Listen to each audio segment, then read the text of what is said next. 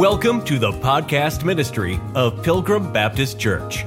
Wherever you're listening from, welcome. We pray that the truth from the Word of God speaks to your heart during today's message.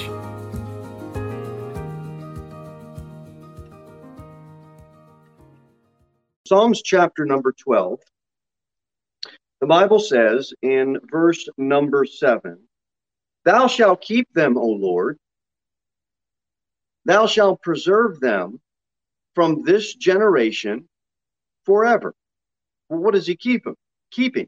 Verse number 6, "The words of the Lord are pure words, as silver tried in a furnace of earth, purified 7 times." Every time God's word's put to the test, it just gets purer and purer and purer. But we have a couple of truths in verse number 7 when it says, "From this generation. Thou shalt preserve them from this generation forever." From this generation, God gave his word, and basically throughout all eternity, he is going to preserve his word. It's not based on anything else but God's promise to preserve it. And also, did you and I need to get saved from our sins? Were we sinners? We were. God saved us. Does God keep us? Does God preserve us? He does. We can't lose our salvation. We're kept and preserved by God. Well, do you know corrupt men will handle God's word? Anybody that's going to translate the Bible, as soon as they put their hand to trying to do anything with it, it's not like the power is in them. God said he would preserve his word no matter who handles it, no matter what hands it comes in contact with, no matter who has been entrusted with the translation. God said he would preserve it. So I want you to think about this from this generation from 2 perspectives. One, from the fact that throughout all these generations that passed over time, none of them were going to allow God's word to pass away because God said he would preserve it. He says that he will keep them. God is absolutely, we all know this, more powerful than sinful men, and he's not going to allow anybody to corrupt his word. In the same way, our souls have been made pure only by Jesus Christ, only by the blood of Christ are our sins washed away. No matter what happens, God said that he would keep his word. Now, what's more important if we were to think about it from another angle? Us or his word? If we can get a hold of that, well, wait a minute. God's going to keep me. He's going to preserve me. I'm a sinner. I'm nothing. I'm worthless. He saved my soul, yet he's going to let his word pass away? No way. His word is so much more pure and higher. And if he promised to keep it, so many people today have trouble believing that they can actually hold in their hand the word of God and read it for themselves and believe it, because we are so used to this mindset of, well, men did this and men did that. And men, wait a minute. I did sinful things. You did sinful things. You messed up. I messed up. We all messed up. And God saved us. Well, wait a minute. I don't think God can keep me. Sure he can. It's called eternal security. Not the purpose of the message, but just to tie into the fact that God said he would preserve his word. If he's going to preserve our soul, he's going to certainly preserve his word. Now, Proverbs 30, another simple passage of scripture. Proverbs 30.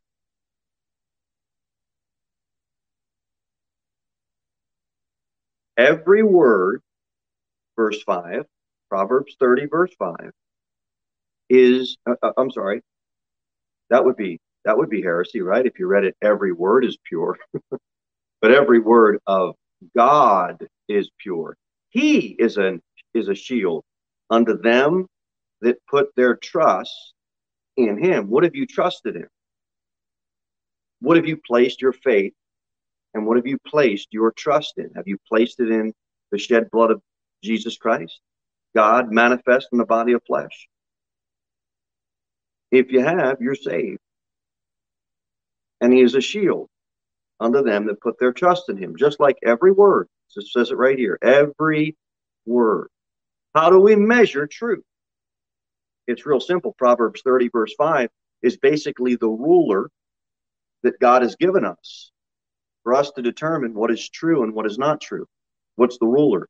Every word. How do you determine what is true and what is not true? You got to go to the Bible.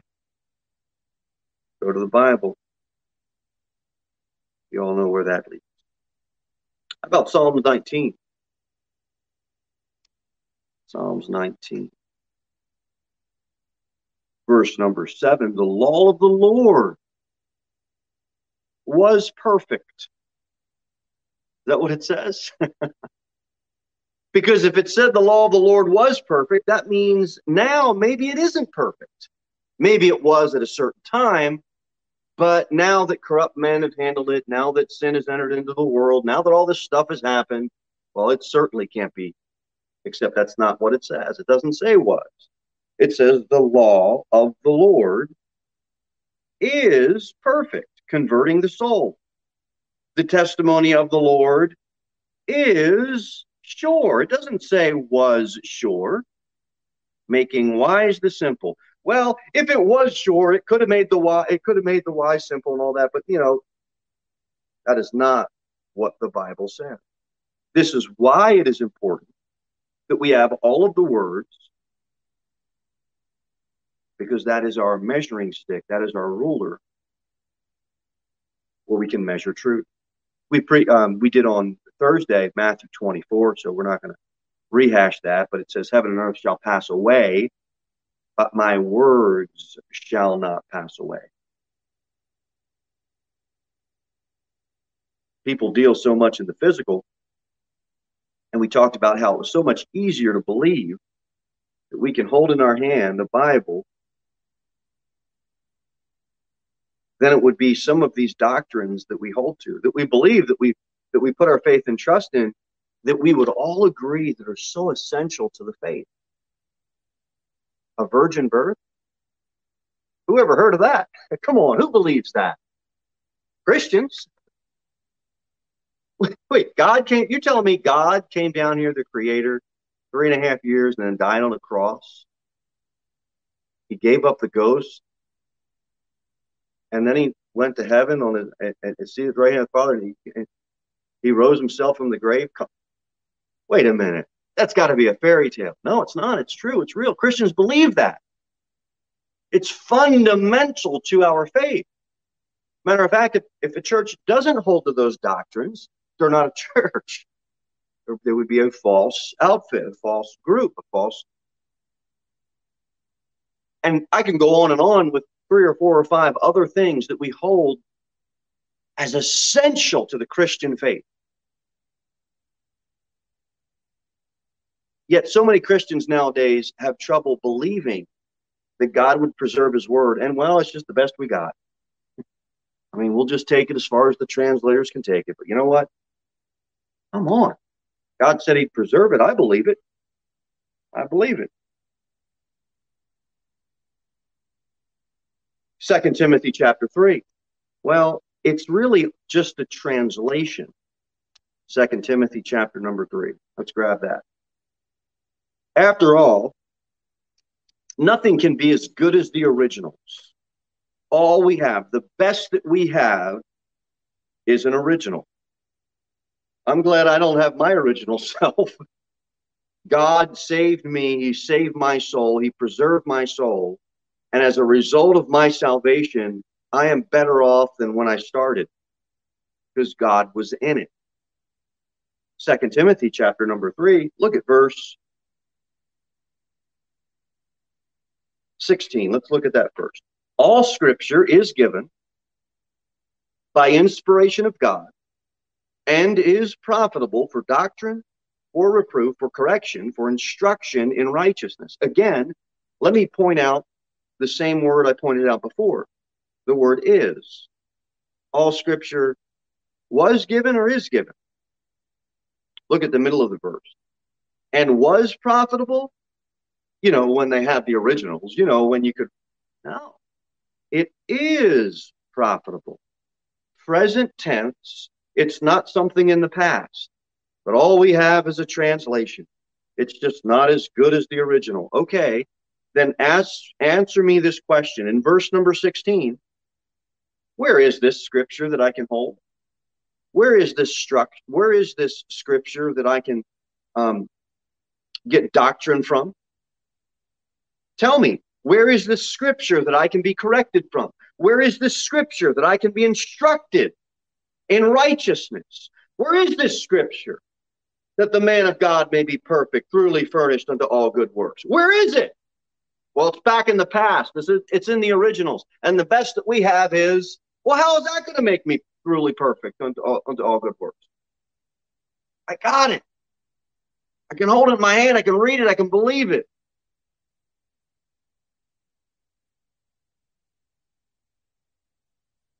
Look at verse 15. And that from a child thou hast known the holy scriptures, which are able to make thee wise unto salvation through faith, which is in Christ Jesus. If all we have is, well, it's just a translation, then we don't have the scriptures. And you tell me, what was Timothy getting truth from?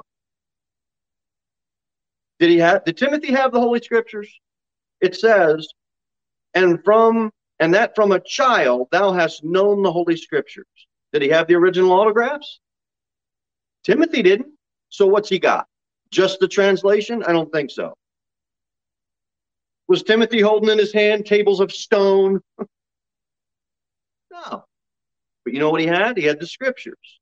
He had God's inspired word that he can hold in his hand. But he didn't have tables of stone he was holding in his hand. We all know what happened to them. Let me read you a little bit of history.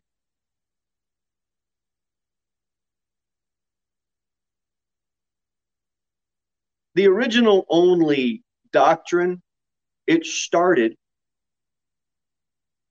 way, way long ago. Here's what church historian Philip Schaff said in his book entitled A General Introduction to the Study of Theology. And he states on page 393, here's what Philip Schaff states. The distinction between inerrant autographs and errant copies seems to have been first made by Richard Simon. Now, Richard Simon lived from 1638 to 1712. And he was the father of what is called biblical isagogic, which is isagogic is basically the study of the Bible or the study of the literacy of the Bible. So this guy, Richard Simon, was the father of that. And his goal, he says, was to prove the necessity of textual criticism. Textual criticism basically is you read the text and you criticize it. Here, it should be flipped around the other way. You read the text and the text criticizes you. Welcome to modern Christianity, right? We just find something we don't like and change it.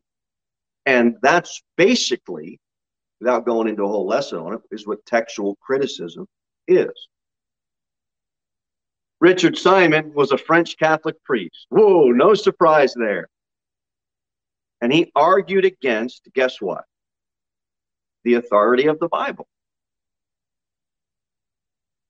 And in 1682, he published a book arguing against the Bible's authority in his book, A Critical History of the Old Testament, published in 1682.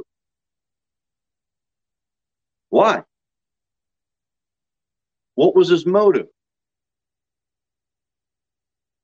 He didn't just want to prove the need for textual criticism. He argued that the originals were by God.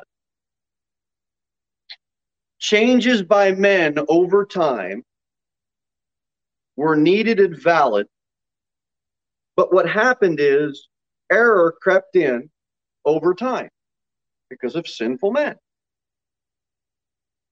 His motive or his basic underlying belief is that inspiration, God's preservation of his word, God inspiring his word, is not something that is intrinsic in God's word. Remember what I told you he was? A French Catholic priest. So has said all of that, or he said all of that. I'm just regurgitating to you what I've studied. He said all of that to make the argument that the Bible will not be the final authority for the Roman Catholic Church. So all these modern versions, all this textual criticism, you know where it started from and you know where it came from? A French Roman Catholic priest. And we have preachers today that are so convoluted, they're so confused, they've read so much that they've read themselves into confusion, and they go to the Bible and correct it and change it and amend it just like a textual critic is supposed to. But that's not what we do as Bible believers. We read God's word and we let it hand us some changing and amending and correcting, right? Amen. Amen. This view was never accepted by the Protestants at that time. It was rejected and it was ignored. We can learn a lot from history. Now, why do we have, well, the originals, we could trust that, but now all we have is a translation. In other words, there's inerrancy, meaning no error, inerrancy. There's inerrancy in the original autographs. It's a safe doctrine. You know why it's a safe doctrine? What are we going to go down to the courthouse and examine them for ourselves? Where do we go down to a museum and say, oh, hey, yeah, we're here from Pilgrim Baptist Church. We're here to look at the original autographs. They're not going to be able to show you nothing.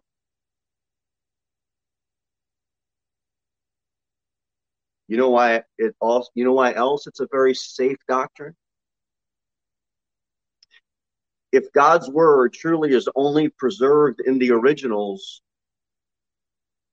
and nobody has access to it, then ultimately there's nothing that we can go to determine whether or not we have truth. We're only confined to truth in the originals, yet we can't get to the originals. And so what do? Well, we do what has happened to Americanized Christianity.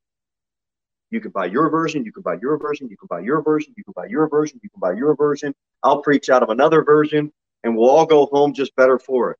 Not going to happen. Now, you see how that becomes a safe doctrine? Here's what you'll read a lot on doctrinal statements. You'll read this on church websites more now because of the internet, where everything is saved electronically rather than paper form. But I do read a lot of doctrinal statements, and I would encourage you to do the same thing. Some of them say too much, some of them say too little. Both of them say too much for a reason. The ones that say too much do it for a reason, and the ones that hardly say anything do it for a reason. We've talked about this before. Sometimes it's not what you say, it's what you don't say. And the problem we have in churches today, as a general rule, not as the whole to the rule, but as a general rule, because there's certainly Bible-believing churches around, is we're purposely leaving out truth so as not to offend. We're just looking to gain everybody that we can. Now, they might not know anything about the Bible, but at least we got a lot of people, and they're purposely leaving out doctrine so that nobody fights about doctrine. Well, I believe this about end times. You believe this about end times. You believe this about end times. You believe this about end times. Well, I'm the preacher. Guess what we're not talking about today, folks? End times. Why? Because we're going to have 5 people fighting with each other. So instead, we'll just talk about how, in the end, we'll all be with Jesus. Oh, doesn't that sound sweet? Yeah. And we can just give so many examples. Here's what you'll read. People will say, we believe the Bible to be the Word of God as far as it is translated correctly. Well, what does that mean? It means they're being vague about what they believe is translated correctly. Well, the verses that I read you, are they translated correctly? Yes. Okay, great. No. Well, then what do we believe? Well, they're kind of all the same, and we get the idea. Do you see how convoluted and confused it gets? We believe the Bible to be the inerrant Word of God in the original writings. Well, that's convenient because what do you got? What do you got them all? You got them stored in a U-Haul in the back or something? As far as it is translated correctly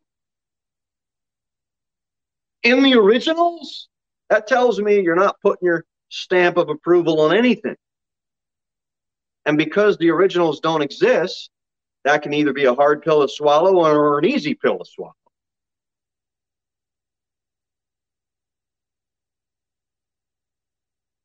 If you don't have the original writings, you can't use them for a basis of teaching. And if you don't have the originals, how do you know that what you got is perfect and in agreement with the originals? We got a problem, don't we? Except we don't. Paul wrote at least 13 books of the Bible. Is your faith and trust in Paul? No, mine isn't. Sitting right here with us, and we said, Paul, can you just rewrite what you wrote? Paul would probably tell us, no. Why? Paul would say, because I didn't write them. God inspired. God led. God is the author, and God used Paul. Well, I'm going to go out and save souls. I'm going to go and win souls. No, you're not. God's going to win them. God's going to save them, and God's going to just use you as a vessel. Is that soul saved? Yes. Well, I saved that soul. No, you didn't. You're as wretched and as sinful, and you probably botched the gospel presentation. It's just that we think we are going to save somebody, and we're not. And we're not going to put our faith and trust in men to preserve God's word. If God can use us as a vessel to give the gospel to somebody else, and God will save that soul, why can't God use Paul, or why can't God use anybody else to preserve his word? We're not putting our faith in those men. We're putting our faith and trust in the living God. We believe in the words of the Lord, not the words of Paul. I don't have a problem that Paul penned books in the Bible. I don't have a problem if something was lost or destroyed. God's the author. He promised to preserve his word, and guess what? He can order a replacement part, and it will be just fine. We're going to look at that in a minute. And God is capable of preserving his word even after the originals have been long, long gone. Go to Exodus chapter 20. Exodus chapter 20.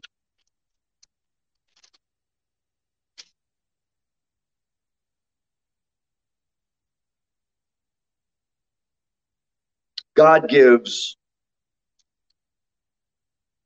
well, commandment after commandment. Thou shalt have no other gods, verse 3. Thou shalt not make unto thee any graven image, verse 4. We see all the commandments, and the 10th commandment ends in verse 17. Thou shalt not covet thy neighbor's house, shalt not covet thy neighbor's wife, nor his manservant, nor his maidservant, nor his ox, nor his ass, nor anything that is thy neighbor's. And he goes on, commandment after commandment. Go back, you can go flip through chapter 21. Flip to chapter 22. If a man steal an ox or a sheep or kill or sell it, he shall restore 5 oxen for an ox and 4 sheep for an ox. And God goes on. Go flip over to chapter 23. Look at verse 2. Thou shalt not follow a multitude to do evil. Gives all these commands. Look at chapter 24. All these commands God gives through all of these chapters. And now go to Exodus chapter 31. Keep flipping. All these commandments God gives. 31 verse 18. And he gave, Exodus 31, verse 18, and he gave unto Moses, when he had made an end of communing with him upon Mount Sinai, 2 tables of testimony, tables of stone, written with the finger of God. Moses didn't write it. God's finger is doing the writing. And when it's done, guess what Moses has in his hands? The originals. Wouldn't you like to have been there? You read some of these passages in Scripture, and some of them through Chronicles, and you know, you just want to get through it for your daily Bible reading. But some of it you read, and you just put yourself in the story, and you're like, man, I wish I was on the earth at that time. That would have been neat. The originals right there. See? That's pretty cool. Exodus 32. Exodus chapter 32. Look at verse number 15. Exodus 32, verse 15. And Moses turned and went down from the mount, and the 2 tables of the testimony were in his hand. The tables were written on both their sides. On the one side, on the other were they written. And the tables were the work of God, and the writing was the writing of God. It wasn't the work of Moses or the writing of Moses, graven upon the tables. And when Joshua heard the noise of the people as they shouted, he said unto Moses, there's a noise of war in the camp. And he said, it is not the voice of them that shout for mastery, neither is it the voice of them that cry for being overcome, but the noise of them that sing do I hear. And it came to pass, as soon as he came nigh to the camp, that he saw the calf and the dancing, and Moses' anger waxed hot, and he cast the tables out of his hands, and brake them beneath the mounts. Gone. The originals broken. I guess we're all sunk, because we can only believe the Bible as far as the originals are translated correctly. Well, I got news for you. They're not there anymore because of good old Moses. And the people were singing, and the people were doing all that they were doing, and Moses' anger waxed hot, and we put ourselves back in that time. Man, that's great. We got the originals, and they still blew it. They still blew it. Gone. They're already abandoning God. Moses, the only one that saw them. And now those tables are broken. The originals are destroyed. Oh, no. You think God's thinking, oh, no. He sent a text message to Moses. What am I going to do now, Moses? Nope, that's not what God did. He said, I got a better idea. Go to chapter 34. Here's what he didn't say, I got a better idea. That's what I said, but watch what he said. Watch what the Lord said. Exodus chapter 34, verse number 1. And the Lord said unto Moses, hew thee 2 tables of stone like unto the first, and I will write upon these tables the words that were in the first tables, which thou breakest. Moses, it's time for us to do a redo. Go to Exodus chapter 35. Watch what happens here. By the time we get to Exodus 35, verse number 1, watch what Moses says. And Moses gathered all the congregation of the children of Israel together, and said unto them, these are the words which the Lord hath commanded, as long as they are translated correctly. As far as the originals say. No, he doesn't say that. These are the words which the Lord hath commanded, that ye should do them. No originals, no problem for God. It was a copy. God did a redo. God did a copy. And you know what it was? It was just as absolutely pure as the first. God can inspire a copy as well as he can inspire an original, because he has inspired and preserved his words. He never tells us you can only trust an original. He never tells us you can't trust a copy or a translation. God copied. He did a redo. And his second copy was just as pure as his first. Why? Because we are trusting God. We're not trusting men. We're not trusting Moses. Go to Jeremiah 36. Jeremiah 36. Jeremiah chapter 36. Look at verse number 1. And it came to pass in the 4th year of Jehoiakim. That's a pretty strong, tough name. Anybody's searching for names. Jehoiakim, the son of Josiah, king of Judah,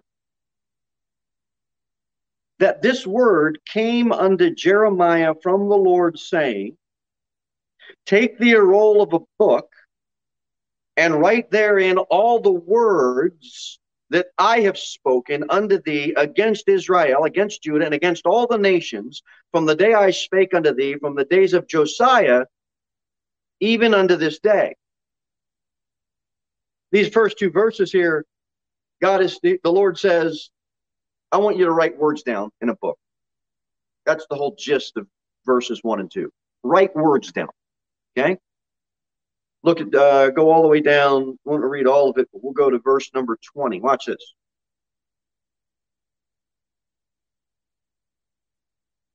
Jeremiah 36, verse 20. And they went in to the king into the court. But they laid up the roll in the chamber of Elishama the scribe, and told all the words in the ears of the king. So the king sent Jehudi to fetch the roll, and he took it out to Elishama the scribe's chamber. And Jehudi read it in the ears of the king, and in the ears of the princes which stood beside the king. Now the king sat in the winter house in the 9th month, and there was a fire on the hearth burning before him. And it came to pass that when Jehudi had read 3 or 4 leaves, he cut it with a penknife and cast it in the fire that was on the hearth until all the roll was consumed in the fire that was on the hearth. You know what happened? He destroyed all the roll. All of the words of God were destroyed, cut up, and burnt. Originals, where are they? They would be smoke and ashes. That's what they are. Gone. Everybody see that? Roll's gone. Go down to verse 27. Watch what God says. I got a better idea again. Watch this. This is good. Watch what God tells Jeremiah. Verse number 27. Then the word of the Lord came to Jeremiah. After that, the king had burned the roll, and the words which Baruch wrote at the mouth of Jeremiah, saying, take thee again another roll. Let me stop right there. God told Jeremiah, Jeremiah's got Baruch. Well, it's going to be lost in the sinful men line there. It's going to be lost if men touch it. No, God's preserving it. He's going to tell Jeremiah, Baruch is going to write, Baruch's going to scribe it at the mouth of Jeremiah. You still think we're all right? You still think God's all right? He is. Because we're not trusting Baruch or Jeremiah. We're trusting the Lord. Now watch. Take thee again another roll, verse 28. Here's God's better idea. It's all burnt up, guys. I don't know what to do. No. Take thee again another roll, and write in it all the former words that were in the first roll, which Jehoiakim the king of Judah hath burned. And thou shalt say to Jehoiakim king of Judah, thus saith the Lord, thou hast burned this roll, saying, why hast thou written therein, saying, the king of Babylon shall certainly come and destroy this land, and shall cause cease from thence man and beast. Get another roll, get out a pen, and we're doing a redo, fellas. Because God said he would preserve his word. And it doesn't matter if somebody comes and breaks it. It doesn't matter if somebody comes and cuts it up. It doesn't matter if somebody throws it in a fire and burns it. It doesn't matter if all the pages fall out of your Bible. God promised he would preserve it. And these guys that want to try to figure out every answer to get out of the fact they just don't want to submit to an authority, they're just wrong. And they need to be corrected and amended and changed. They need to quit changing the Bible. Look at verse 32. This is pretty good at the end of the chapter. Then took Jeremiah another roll and gave it to Baruch the scribe, the son of Neriah, who wrote therein from the mouth of Jeremiah all the words of the book which Jehoiakim, king of Judah, had burned in the fire. Now, there's a lot here. You got something that was burned by King Jehoiakim. You got the Lord using Jeremiah, but then Jeremiah gives stuff to Baruch, who's the son of Neriah, who I'm sure was a sinner as well. And you got all these moving parts that if you had trust in any of them, about the only thing you can trust about these men is Jehoiakim would just go ahead and ruin God's word. But as far as the preservation of it, you couldn't trust any of these men, Jeremiah or Baruch or Neriah, any of them. A lot of moving parts, but it isn't a problem for God because we're trusting God. People don't want to go to church. Well, there's Christians that, hurt me at church before. Well, get used to it. There's Christians that hurt me at church. Well, I'm not going to, I'm not going to live for the Lord because I knew somebody who was supposed to be a Christian and they lived wicked. It's just a bad testimony. Oh, it is. But why is it stopping you? I'll tell you why it stops you. Because you got your eyes on sinful men. We got to get our eyes off of sinful men and get our eyes on the Lord. Last of the verse, this is what I wanted to point out. This is so what I love about God. One of the things he says, and there were added besides unto them many like words, which means we got some more originals of the many like words when this happens, which means we also don't have those originals to hold in our hand either, which means if we're only trusting in the originals, where does it leave us? We're not trusting in originals. We're trusting in God's promise to preserve. It's not a problem for God. It only becomes a problem if it's man's word. So when the NIV translators form a little committee or a group and get everybody's stamp of approval on it, they all meet once a year to discuss things. It doesn't make it any more scholarly, theological, or biblical. It makes it a group of men that are gathering together once a year as Bible rejectors. That's what it makes it. And we need to quit it with this stuff. Now, I know they're not going to quit it, and I don't mean we, meaning here. I mean we as Christians all over the world. We need to quit with this correcting God's word. None of us has seen the originals here. Let's look at one more verse, and we'll be done. Jeremiah 51. Jeremiah 51. Jeremiah 51, let's go to the end of the chapter. Let's go to verse number 59. The words which Jeremiah the prophet commanded Seraiah, the son of Neriah, son of Messiah, which he went with Zedekiah, the king of Judah, into Babylon, the 4th year of his reign. And this Seraiah was a quiet prince. So Jeremiah wrote in a book all the evil that should come upon Babylon. Even all these words that are written against Babylon. Verse 61 in Jeremiah 51.